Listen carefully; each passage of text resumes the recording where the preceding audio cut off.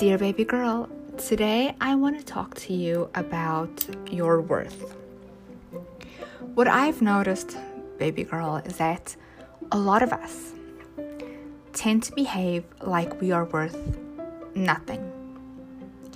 We talk a big game. We preach about self-love. We preach about empowerment, empowering ourselves.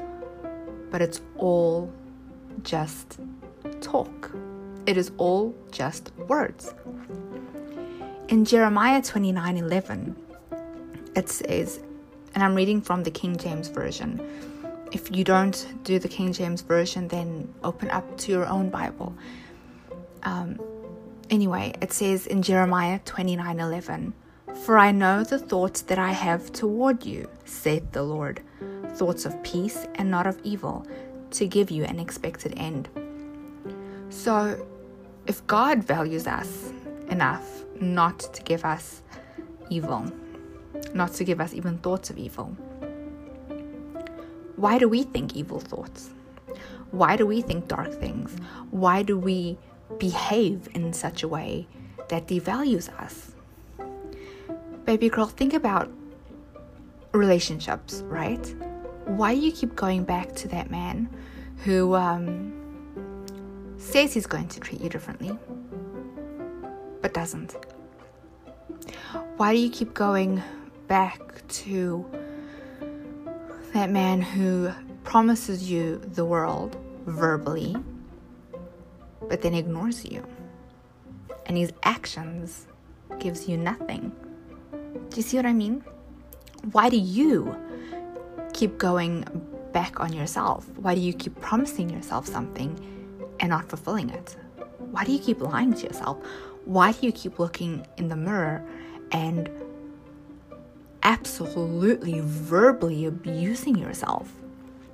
Don't tell me you don't do that. You absolutely do that. You bully yourself. Why? Why do you belittle yourself? What's the point? Why do you behave like you're not the daughter of a king? You're a princess, baby girl. You are royalty. You really should behave that way. Why do you spend so much of your energy hating someone else? Hating someone for believing differently to you?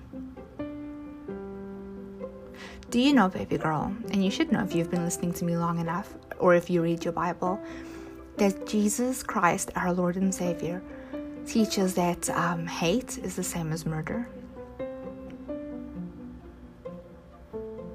Yet, we think we're so worthless that it's okay for us to hate. It's okay for us to be nothing but murderers and haters. Baby girl, you are so much better than that. Don't tell me you don't hate someone because they don't believe that they do believe differently to you. It's such a common thread in today's world that it's sad. It's mind-boggling. You know, we hear, "Oh, you don't believe in the same political party as me? Oh, I hate you. Oh, you're stupid. Oh, you're this. Oh, you're that." That's hateful. That's spiteful. That's disgusting. You know, that's disgusting behavior on our part if that's how we're behaving. "Oh, you don't believe the same as me, you know, medically? Oh, you're this, you're that, you're the..." And it's on both sides, baby girl. It is on both sides. "Oh, you don't think my sin is okay? Oh, you're hateful. Oh, but it's okay. I don't think your sin's okay, but I'm right." Literally, baby girl, this is what's happening. It is actually astounding if you take a step back and you watch these sinners. You're a sinner too, I'm a sinner too, but if you just watch, you'll have someone sinning blatantly, telling someone else that their sin is wrong, but the sin that person is committing is okay. Okay, that was confusing. Let me use me and you as an example, right? It's almost like I'm like, okay, my sin is okay. I cannot believe you don't accept my sin. You're a hater, but your sin is not okay, and it's okay for me to hate you. Literally, baby girls, it's what you see. It is shocking. What I want you to do is I want you to remove yourself from that. Observe it if I mean, you can't not observe it. It's everywhere. But don't partake of it. Do you know what I mean? And it's not always easy. I'm a human too. I've gotten caught up on this side and that side, especially with politics for a little bit. But I've pulled away. And because at the end of the day, there's only one person in charge, and it's Heavenly Father, right? And what people don't realize, baby girl, is that God's word is the final word. It doesn't matter how we feel about it. It really doesn't. Your opinion, my opinion, it doesn't matter. It's what Heavenly Father's word is. One of the most terrifying things in the Bible is when Jesus Christ says that not everyone who calls him Lord will go to heaven. Only those who also obey Heavenly Father's commands. There are so many people calling him Lord. So many people who claim to believe in Jesus, but are really not obeying the word. And I think, baby girl, it's because they think they're not worth it. They really don't. If you are choosing to continuously sin, and if you're continuously choosing the dark side, a path that will lead you to destruction, that tells me that you don't believe in yourself, that you think you are worthless. If you choose to tell yourself that you are a child of God and you are going to obey him, and yes, you might fall, but you will pick up again, you will repent, you will keep trying, you will keep obeying God, because you know you're worth it, and you know getting to heaven might be a little bit more difficult, might not be as fun as the other way, but you know your worth as a daughter of a king, right? The way that you choose to spend your time. Anger, baby girl, yes, everyone feels anger, and it's okay to feel angry. But what are you doing with that anger? Do you see that you are worthy to work through that anger? Or do you think you are trash that needs to just dwell and suffocate in this anger? Do you know what I mean? There are healthy ways to deal with anger. You can take it to the Lord. There is therapy. You can do art. You can work out. There are so many good, healthy ways to deal with anger. But deal with it in a positive manner, you must. In a God-fearing way, you must. Because sitting with the anger and allowing the anger to eat away at you shows me that you don't think you are worthy. You think you are worthless, that you can just, be eaten by this anger. Because what difference does it make? I'm worthless. Let this anger consume me. Same for hate. Same for unforgiveness. Do you know what I mean, baby girl? You can choose to love someone, and that does not mean that you accept everything they do. Do you know what I mean? Jesus sat with sinners, but not to validate them, to call them out, to call them to repentance. He even said, if a healthy person doesn't need a doctor, a sick person needs a doctor. Does a sick person go to the doctor just for the doctor to say, oh, cool, you're healthy, you're good? No. So, sitting with someone, right? Enjoying the company of someone, having feelings like of care and compassion for someone who is obviously living a life of sin, right? Doesn't mean you agree with their sin. Doesn't mean you accept it. Doesn't mean you're validating the sin. Hopefully, baby girl, you're spending that time praying for that person. And if God tells you to talk about him, please listen, please do so. And I know it's not easy. It is not. But that person that's sinning, baby girl, thinks that they're worthless. They might not show it. They might not even realize it. But why choose a path of destruction? Why choose a path that leads you away from God if you think you are worthy? Do you know what I mean? If we can look at people through that lens, if we can look at ourselves through that lens, and have compassion for ourselves, for other people, if there is something we're struggling with, reach out to Heavenly Father. You are worth it. Know your worth. Now, that doesn't mean you have to keep forgiving someone and keep going. Yeah, you do have to keep forgiving, but it doesn't mean you have to keep going back. Let me correct myself right now. Forgiveness is not an option. We do have to forgive. However, that does not mean that person or that situation needs to be in our lives. We absolutely can cut that out of our lives. Forgiveness, like God says, is not an option. What I like to do, baby girl, is when I'm reading the Bible, when I've heard a scripture verse and it feels uncomfortable, and I know it's uncomfortable because maybe I'm sinning, and that's speaking about my sin, I don't push that away. I allow that uncomfortable, uneasy feeling to guide me. Okay? So, if you are very lazy and you come across a scripture on laziness and you just feel like, oh gosh, and you feel guilty, don't ignore it. That easiness is a sign that is an area you want to work on. Do you know what I mean? That is God saying, hey, you are worthy, but you're acting like you're not worthy. Come on, step it up. You are worthy.